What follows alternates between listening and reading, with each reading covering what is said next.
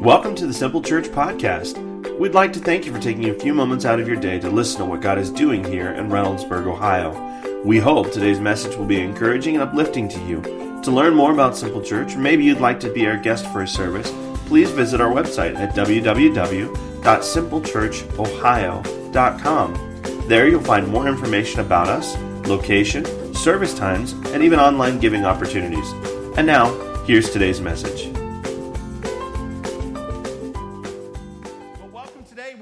To kick off a brand new series today, and it's called Fixing Us. This is a marriage series that we do. We do one every year. My wife and I, we take time every year to focus on our marriages. We want to recenter, we want to refocus, because how many of you know that over the year or over time, attitudes and the way you feel about each other just kind of get kicked off a little bit, like just a small degree. And while that small degree may not feel like a lot now, over time, it winds up leading you to a place where you miss the mark. Like you've got a target in your marriage, I want to experience this, and we're just off a little bit and we go a long distance. You can do this in a range, right? You're shooting that gun and you're aiming at the target. If you're off just a degree over a long distance, you'll just completely miss it. And so every year, my wife and I take time to refocus, recenter our marriage, decide what it is we want. How can I love you better? What can I do to demonstrate my love for you? We do this by reading a book together, a marriage book together, or we'll jump into a grow group that's discussing marriage. In fact, we just had one start this past week. If you're interested, you can join us. It is going on. You missed the first week, and that's okay. You can catch up really quick. We're only through the first 2 chapters of that book. Men are like waffles, women are like spaghetti. It's fantastic. It's great. And so we do this every year, and we spend time doing it as a married couple, but we also do it as a church every year. And so this is one of my favorite times of year. We get to do baptisms today, and I get to kick off a marriage series, and it's Valentine's Day. Woohoo! Great day at Simple Church for Pastor Alan. So what I want to do today is I want to begin this series by taking you down memory lane. Because all of you, or if you're married today or you're in a relationship, that relationship began somewhere, right? That relationship began on a date, or maybe somebody introduced you. But there was a moment when you were in that dating relationship or at the beginning where you knew this was Mr. or Mrs. Right. And you had all these feelings and these emotions about it. Maybe it was from your first date, you just knew this was the person you were supposed to be with the rest of your life. Or maybe it was that first kiss. There was something magical. Fireworks went off. Or I'm not really sure. Maybe there was like some kind of special date that you went on where they took you somewhere special, but you knew in that moment that this was the person you were supposed to be with. So the goal of today, the whole goal of the series is to see God do a work in your marriages, but today I want to help you recapture some of that magic that you experienced in the beginning of your relationship. I want to start off by sharing my story with my wife. Some of you have heard this story before, and if you have, just kind of put your seatbelt on and hang in with us. The rest of you, this will be a fun little trip for you. My wife and I was previously married, and I was married for a year, and my marriage fell apart. I was just very immature and very, very selfish, both of us, and very young as well. And that marriage ended in a year, and the result of that marriage was my two boys, my twins, Tyler and Trent. And Shanda, being in another planet down in Kentucky, we didn't know each other existed. She also had a child, and so, but both of us at very similar times decided in our walks, in our dating life, we were single and ready to mingle, but we decided we were going to shelf that and just wait on God to provide. In fact, Shanda had gone so far as to write a list of what she wanted in a man. She folded that up and put it in a little prayer box at her church during one of their prayer meetings and said, God, I'm going to trust you that you bring me this guy, right? She didn't know it was going to be me, and she didn't know it was going to be from Columbus, Ohio, right? She said, I'm going to trust you with that, and I got to the same place. I had been in the dating scene and just said, you know what, I'm all done with this. I'm going to go, and I'm just going to follow after what God has for me. And so I got connected to a church. I started serving in that children's ministry at that church, and come to find out, they all assumed I was married, even though I didn't wear a ring.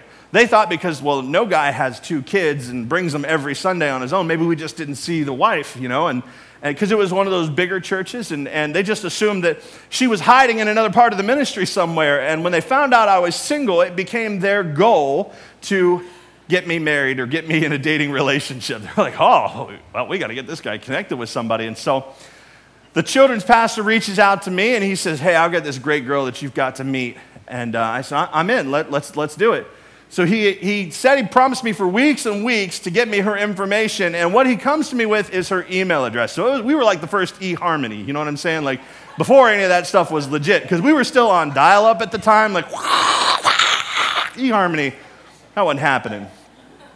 And so I get the email address, and we decided to email each other and start doing little fun pop quizzes, like where would you like to go on vacation? And we just started getting to know each other. And then, the big moment came. It was very godly, it was very spiritual, and it was necessary. We had to swap pictures. And so, I don't mean to be so shallow, but I gotta be honest with you, it didn't matter how much I liked her in print. If I didn't like that pic, it was not gonna happen. You know what I'm saying? I'm shallow, I just said it, okay? And of course, her picture comes through, and she sends me this beautiful black and white photo of her and Keziah, my daughter, and it was gorgeous. I was like, oh, this is awesome. She's going to be great. And then I sent her a picture of me and Weird Al, and then she continued the conversation. It was all good. It was good. And but in that picture, it was black and white, and I didn't get to see how pretty her blue eyes were in that picture. But then it came time. I said, okay, we got to meet. We got to meet in person because the picture is great. The conversation we're having over the emails and the phone calls, these are all really great, but we've got to meet in person. Because how many of y'all know there's that one picture that everybody puts out of themselves, right? And they look great on Facebook. Their profile picture looks awesome, but when you meet them in person, they look like Sloth from the Goonies. You know what I'm saying? Oh, come on. You know what I'm talking about. If you are eHarmony or Plenty of Fish or any of those dating websites, you know what I'm talking about. And so the time came for me to meet her, and she came up here and stayed with the children's pastor who wanted to introduce us. She stayed with he and his wife, and we went out on our first date. It was a double date, and the moment I walked in those doors, like I said, in that picture, she sent me a black and white. I didn't know how pretty blue her eyes were. And that was that moment that I knew, I'll bet this girl can cook. No, I'm just kidding. That was the moment. That was one of the moments for me. But it wasn't that night that I knew she was to be mine forever. It was the next night. She stayed in town, and we went on a date the next night, just the two of us. And it wasn't until we were on our way to the place where we were going that evening that I let her know that I had smoked cigars occasionally, and she ripped into me. She said, "What are you doing that's going to end your life so quick? Don't you understand? This is going to kill you." And it was at that moment that I knew she had to be mine. And so 3 months later, we were engaged, because it doesn't really take me a long time to decide on what I want. And then 5 months later, we were married, and we've spent the last 11 years getting to know one another. And it's been an incredible ride. And I would say that today, I'm more in love with this woman than I've ever been. And before the day that I saw those pretty blue eyes and she screamed at me over cigars, I knew I'm more in love with her today than then. And that's my desire. I want that for all of you today. I hope that is the situation for you today. I realize that is not everybody's reality, but I hope that for you. And here's what you need to know. My wife and I are not perfect, especially me. We are not perfect. What we do is we follow biblical principles, and we honor God with our lives and with our marriages. That's the secret to all of it. And we do that. And I'm not so wise. God didn't make me perfect, and he didn't give me more wisdom than he's ever given you. No, what's happened is I've probably made more mistakes than most of you, and I've just learned from them, is the case. So I hope to share that with you and help you in some way, especially if you're here today and your marriage is in trouble. I hope that something that I share over the next few weeks will help you, because let's be real, nobody gets married thinking, you know what, 20 years from now, I'm going to hate your guts. Let's do this. It'll be awesome. No, nobody does that. They don't dive in on marriage thinking that. And so for the next few minutes, what we're going to talk about is some of the things that I feel like is damaging our marriage relationships, okay? And the very first thing is unhealthy self-image. Unhealthy self-image. David, this is King David writing in Psalm 22:6. He says, "But I am a worm and not a man, scorned by men and despised by the people." Now, if you know David, you'd say, you were king, you had all the riches and all of Israel, you have access to everything, beautiful wives, beautiful children. What are you complaining about? Why would you write that you feel like a worm? Well, when you look in David's history, you understand that there's some baggage that David is carrying.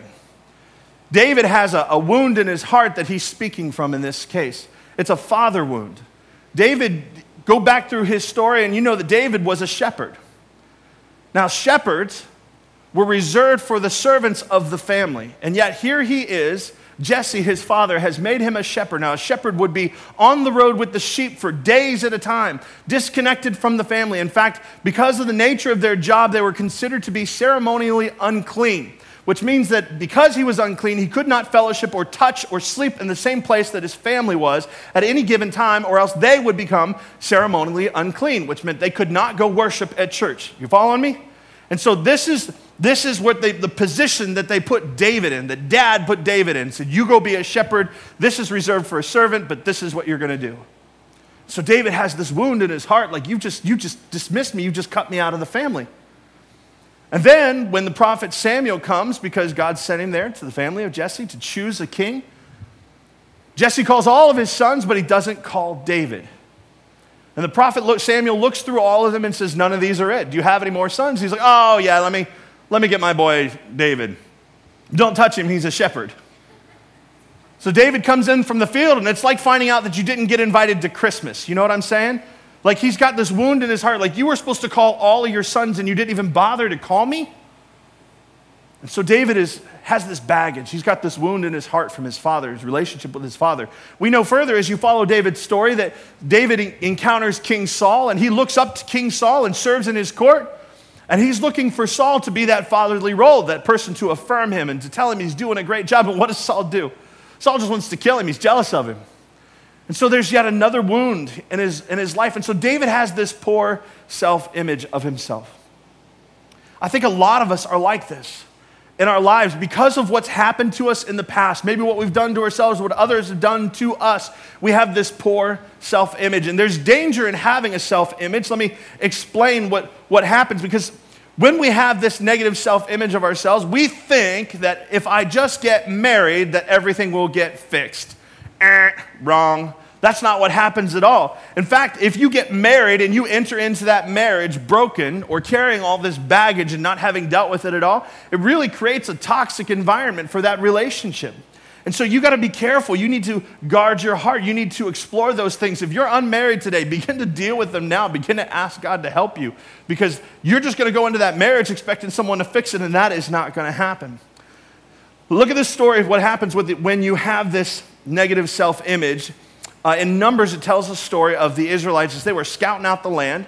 They're heading into it, and they're looking to see who's in the land before they go and try to take it over. And what they see is a bunch of giants. And they're intimidated by it, and they come back and they give this report. But look at what this negative self-image does. It says, we even saw giants there, the descendants of Anak. We felt like grasshoppers next to them. There's that feeling, right? There's that feeling that they have. We felt like grasshoppers. And then it goes on to say, and that's what we looked like to them. Now, we don't have a report that they actually spoke to the giants and the giants called them grasshoppers. What they did was they had a feeling about themselves and they projected it onto somebody else. We felt like grasshoppers, and that's what we looked like to them. They're declaring this about themselves and saying, those guys thought we were grasshoppers. And that's what happens to us. We assume that the way we feel about ourselves is how other people feel about us. And when we carry this negative self-image into our marriage, it's very toxic, it's very damaging. Like girls, you look at yourself in the mirror and go, I'm unattractive, I'm fat, nobody could love me. And you think this about yourself, and then when your husband comes along and he pays you a compliment, you go, he's got an ulterior motive. He just wants to get me in the bedroom. He wants me to do something for him. Like he's after something from me. He doesn't really believe that about me. And you reject that compliment. He says, you're beautiful. And you say, no, I'm not. Or guys, you have this negative self-image about yourself. You feel like a failure. And your wife comes along and says, babe, you're doing a great job. I'm really proud of you. Look at all that you're accomplishing. And you look at her and think she's after something as well. She just wants my money. She doesn't care about me. She just wants my money. And so this negative image that we have and we project on other people is toxic to our marriage, especially when we allow those wounds from our past to create that self-image. So unhealthy self-images are destroying us. The next thing that is getting us is these unmet expectations. Every single one of us have come into our marriage or into any relationship really with an expectation of what it's going to be like. And the expectations that we have in our heart are either from what we see on TV or what we saw mom and dad do or what they didn't do. We have an expectation. How their marriage went is what we expect our marriage to be, right? And we walk into that and find out, hey, this couldn't be farther from our expectations. Like, this is not what I expected when I thought I was going to get married, right? So you have an expectation. Here's reality. And the difference between that is you're equal to your level of frustration. You're just frustrated with it. You're irritated with that person because they're not what you thought they were supposed to be. Proverbs 13:12 says, hope deferred makes the heart sick. Now, this hope deferred, what is that? It's something I want that I'm not getting.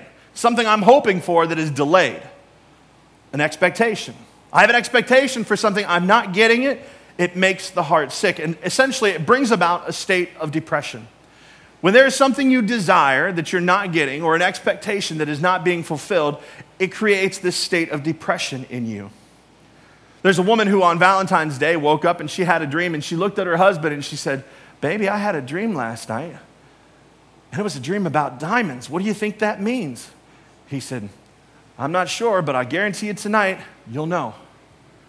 She's all excited, spends her whole day like, oh my gosh, diamonds.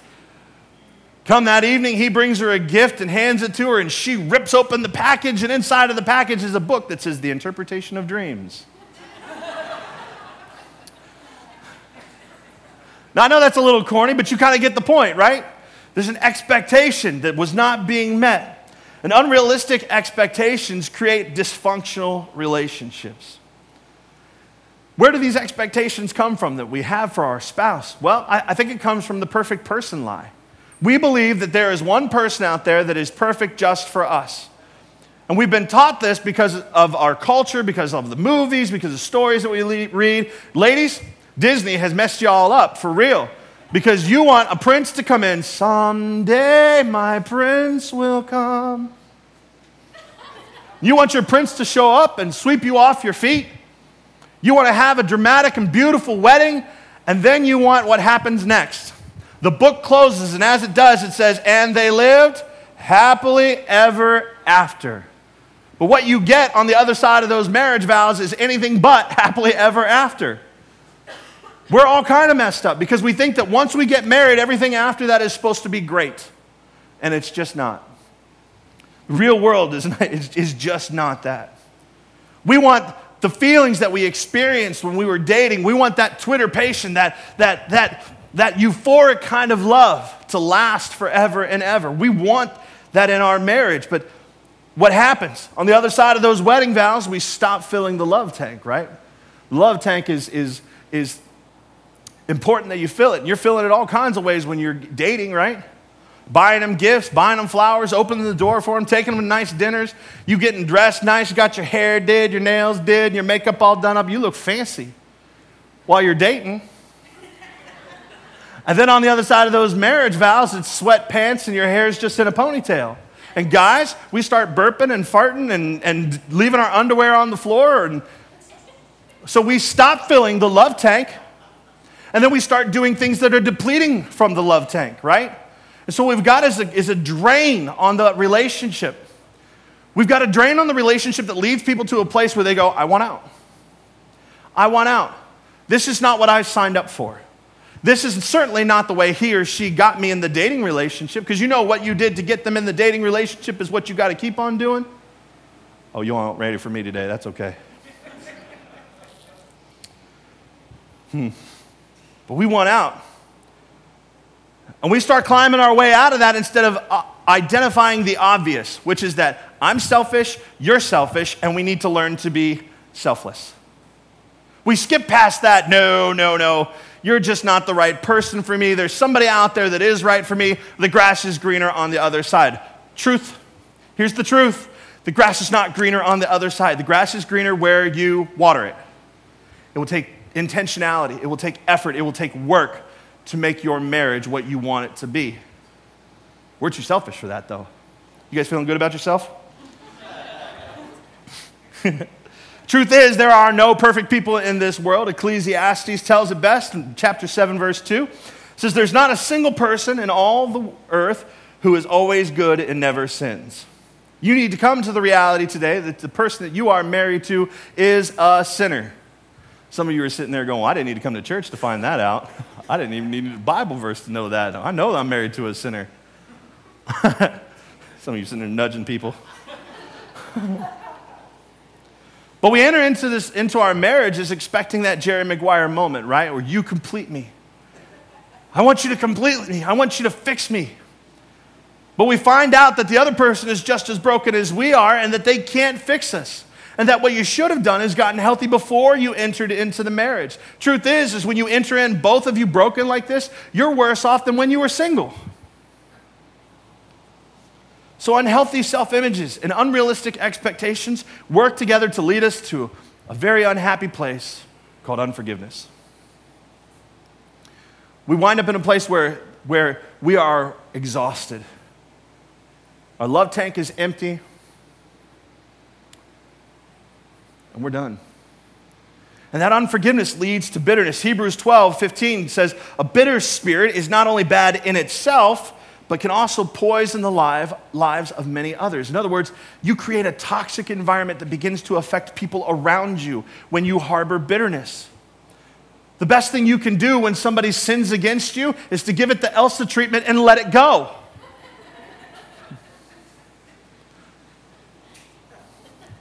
When you harbor that stuff, man, it just creates a toxic nature inside of you. I know, that's part of my story. It corrupts all of your relationships. Many of you would describe your home life like this. The problem is you're harboring unforgiveness. You're holding on to it. And you can hold on to it if you want to, and you'll just become a statistic. Because if statistics are true, 50% of the marriages in this room will end in divorce. That's not a number I'm okay with. That's why I think we need to work on it. We can do better than that. We can do better than that. And God's word gives us a way to grow from that euphoric love state, that state of twitterpation, so that we can grow and become mature in our love. We can have a strong marriage, essentially setting the model for the world of what marriage should look like. I think that's where we need to be. That's where we should be heading. And the way to do that is found in Ephesians 4:2. Here it is simply for you. Be humble and gentle. This next one I hate. Be patient with each other. Dear Lord, that is not me. Making allowance for each other's faults because of your love. Making allowance for each other's faults. This is what marriage should look like. We should be making allowance for the faults that we find in each other. Years ago, you need to understand that this is what I'm about to tell you is not a reflection on my wife, it's a reflection on me. I like things just so. My coffee cup is set here just so because that's the way I want it. I just like things just so.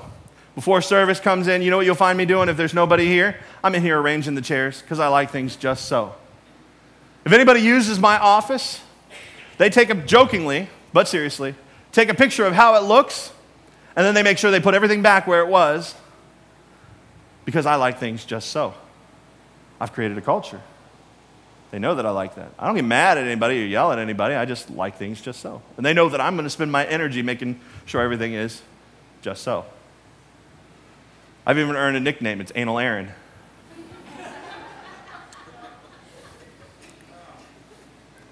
I don't like it either. So,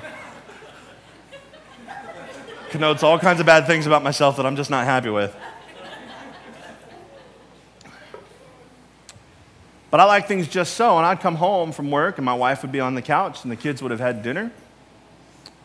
Their shoes would be laying in the hallway, and the dinner plates would still be on the table, and dinner wouldn't be cleaned up. The mail would be strewn across the table, and I don't know, it just set me off, because I like things just so. And one day, and I just huff and puff and slam things around. And one day, the Holy Spirit asked me, he said, could you not love her this way? As I'm cleaning things up, slamming things. And I thought, I guess I can. I can love her. I can clean up after her. I can clean up after the kids. I can clean up the dinner. I can clean up these plates. I can do that. For the next 2 weeks, I spent my time loving her that way. Cleaning up laundry or cleaning up anything after her. Just Just, because she's not a person that likes things just so. That's not a flaw. She's just chill.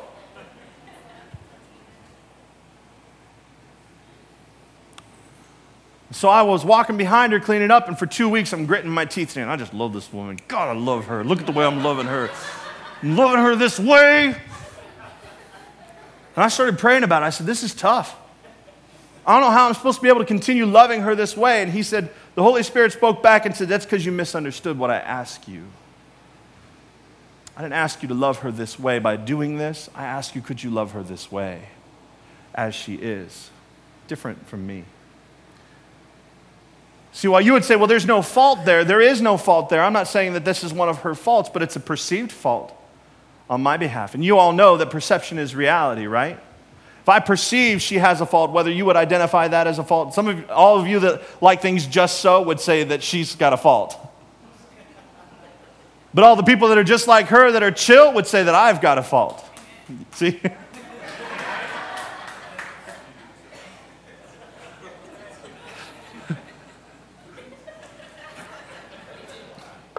I'm preaching.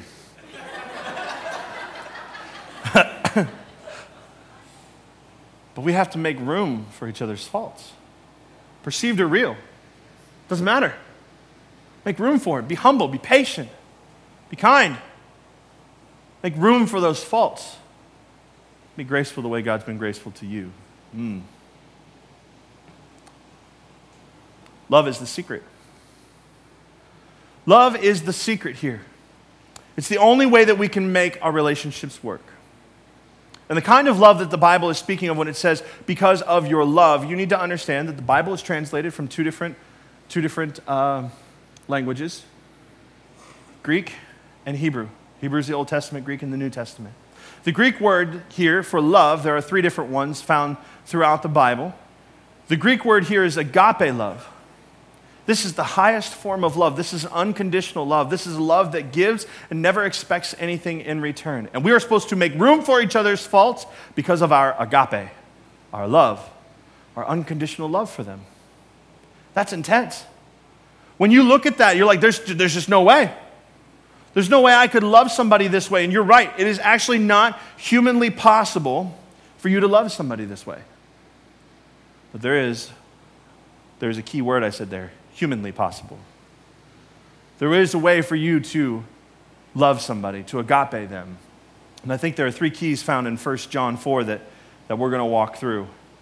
That I think that if you'll understand them, it'll make you the best lover in the world. If you'll embrace these principles of love, of agape love, you can be married to a person, any kind of person, and have a good marriage. And if you're in trouble today, let me say, if your marriage is currently in trouble, let me tell you, I'll make a prediction for you. Pain is in your future. Well, so that's not very positive, Aaron. I'm being positive. I'm positive that pain is in your future. There is pain of working it out, or there's the pain of divorce. And I've walked with many couples through this. And let me tell you, the pain of divorce is greater and lasts much longer than the pain of working it out. I believe every marriage here is worth saving. Now, if you're here and you're divorced, there's no condemnation. I'm not here saying you've done it wrong, look at you. That's not the thing. There is God's grace is for you, and we're just going to pick you up right where you're at. So don't even think about the past here. That's not even what we're dealing with. We're going to move you forward. But if you're married now, you can use these principles and have the best marriage. The first principle is found in 1 John Chapter 4, verse 7 says, "Dear friends, let us love one another, for love comes from God. Everyone who loves has been born of God and knows God. Whoever does not love does not know God, because God is love." Every word love that is there in this verse is the Greek word agape. It's unconditional love. What it's saying, the principle that it's saying is this. If you're taking notes, write it down. It says love, unconditional love, requires something to happen in you before something can happen through you. Something needs to happen in you before something can happen through you. Love requires something.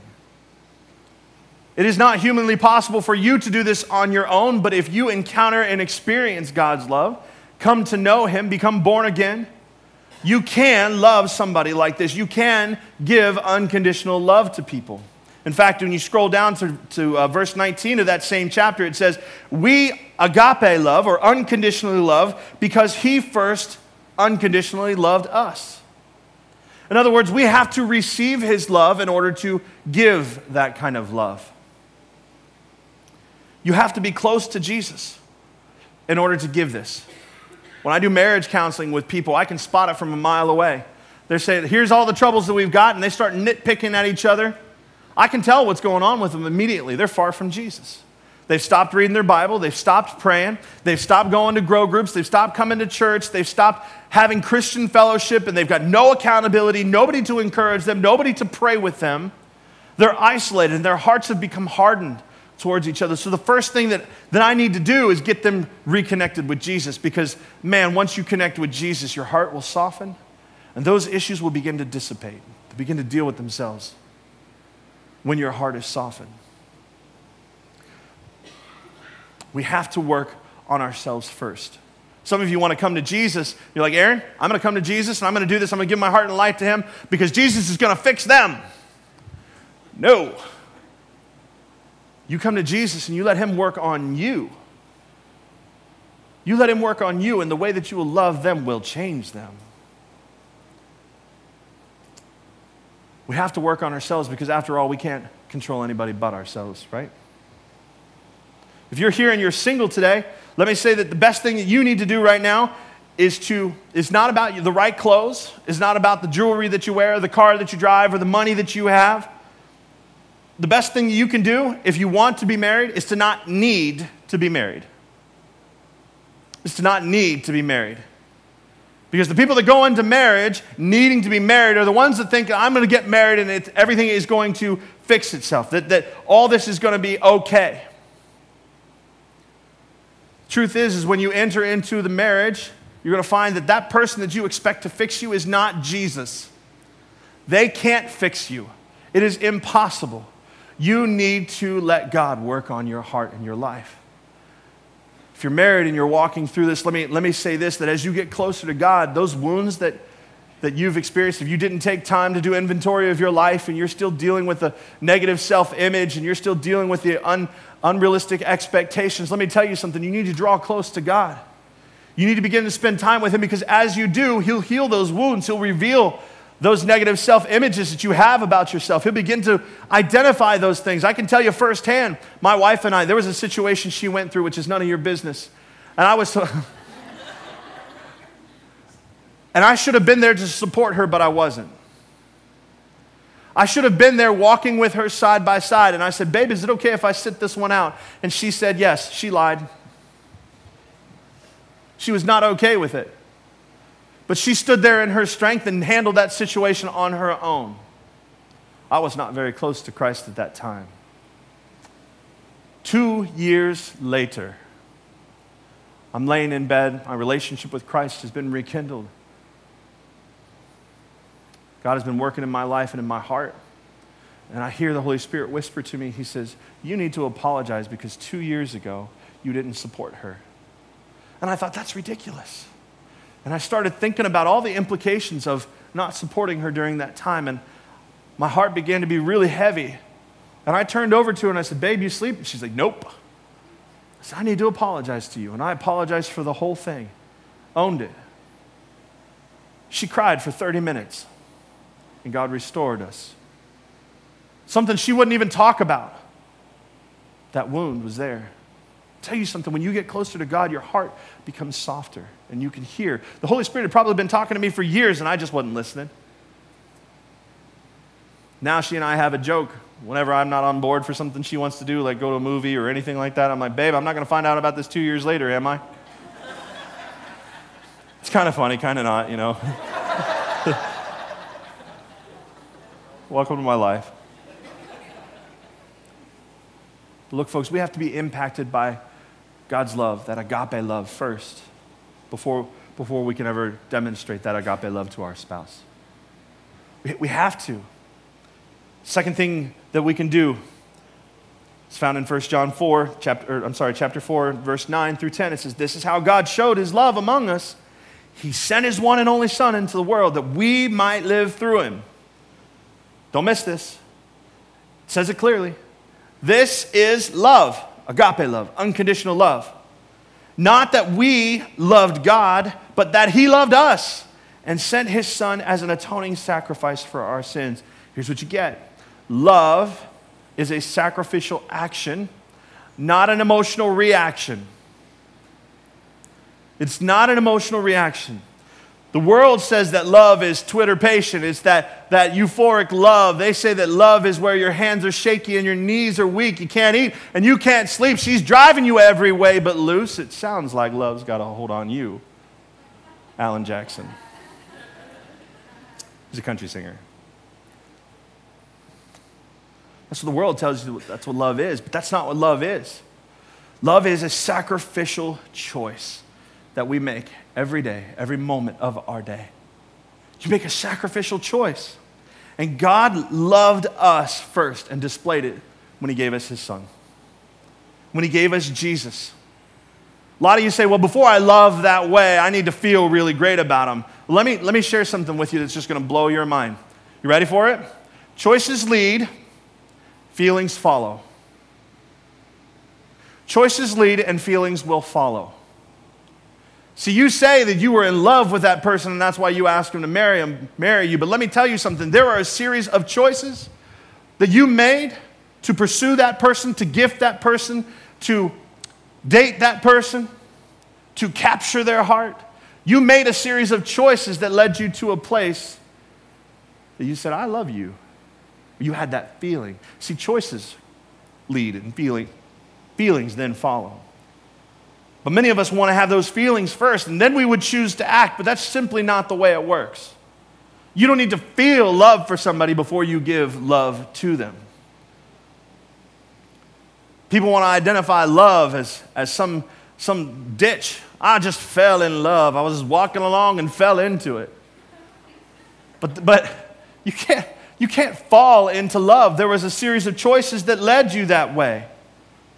The description of love in 1 Corinthians 13, and know that every time love is mentioned here, it's agape love. It's unconditional love. Okay? It says love is patient. Love is kind. Love isn't jealous. It doesn't sing its own praises. It isn't arrogant. It isn't rude. It isn't happy when injustice is done. It doesn't think about itself. Sorry, I skipped the whole verse there. It doesn't think about itself. It isn't irritable. It doesn't keep track of wrongs. It isn't happy when injustice is done, but it is happy with the truth. Love never stops being patient, never stops believing, never stops hoping, never gives up. Love never comes to an end. Folks, these are not things that you trip into. I wasn't just walking along and tripped and suddenly I was patient with my wife. You don't just fall into that. All of these are choices. And there are sacrificial choices. This is what love is. Ask every married person in this room. There are days that you feel great about your marriage, and there are other days that you can't stand that person you're married to. Doesn't matter. You can make a choice to love them regardless of how you feel. We cannot chase our emotions. The world tells us to do that. They say, well, if you're not feeling it, then don't do it. Or do what makes you feel good. But we can't chase our emotions. We have to make choices. Those feelings will come along. So proper self-image is that God loves us. And proper expectation in our relationships is that love is not an emotion. It's a sacrificial action. At this time, if you're here to get baptized today, I would like to dismiss you to go prepare. Just head right out the back. Ryan will meet you there and give you directions. The last principle is this, 1 John 4:11, continuing that same section of verse, says this: Dear friends, since God so loved us, we also ought to love one another. So he's saying, since we've been impacted by God's love, we have an obligation to share that love with other people. Since we've been impacted by his unconditional love, we have an obligation to love people unconditionally. It continues on and says, no one has ever seen God, but if we love one another, God lives in us, and his love is made complete in us. Look, people can't see God. You can't see him, but if you and I love each other the way that we ought to love each other, if husband and wife would love each other, agape love each other, unconditionally love each other, God's love is made complete in you and people will see God in you. They will see God in your marriage because God is love. It's inseparable from his nature. In fact, they say it succinctly in verse 17. I'm going to jump down to 17. It says, in this world, we are like Jesus. Jesus was the physical manifestation of God's love. He said, I love you, so I'm sending my son. You can't see me, but I'm going to send you my love in the form of my son. The last thing we learn from this is that love is the tangible expression of Jesus. On your wedding day, you exchanged vows, and you said, till death do us part. You said that I will love and that I will cherish you. And if you did that, then you need to, and you meant it, then you need to realize that real love, agape love, has nothing to do with us. It has to do with laying our life down for our spouse.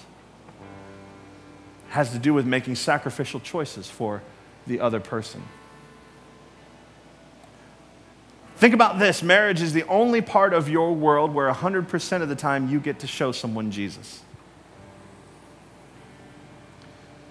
They're with you through everything. None of us deserve Jesus' love. None of us deserve what he did for us. I don't deserve my wife. She doesn't deserve me. This is not about who deserves what. This is about God's love. And we have the honor to show them Jesus every single day of our lives.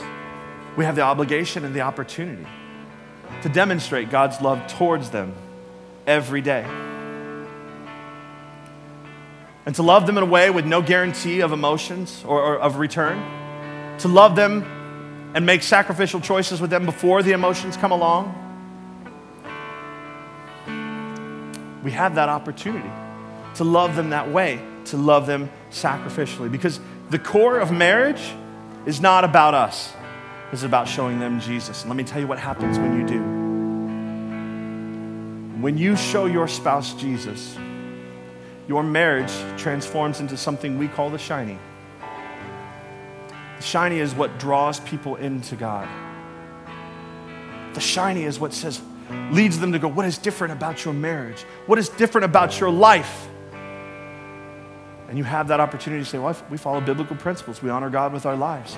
You have the opportunity to show them Jesus by the way that you love each other. That's what all this is about, folks. This is what the Christian life is about. It's about making sure that every part of our life is in a Godward and God-honoring orientation. Because when it is, we turn into the shiny. There's something different about our lives that people look and say, I want that. And we get to say it's Jesus. We get to introduce him. Let's pray.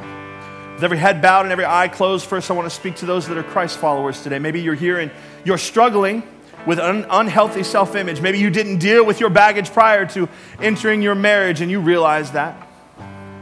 Others of you would say, I'm struggling with unrealistic expectations for my spouse. I'm holding on to unforgiveness in my marriage. I'm bitter. I'm angry. Or maybe your heart has just been hardened because you've been far from Christ for too long. Whatever it is, you need Jesus.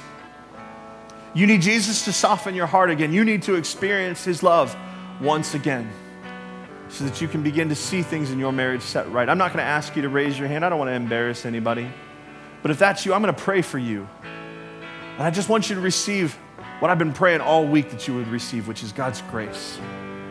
Right now, Father, I pray for every marriage in this room, every relationship in this room.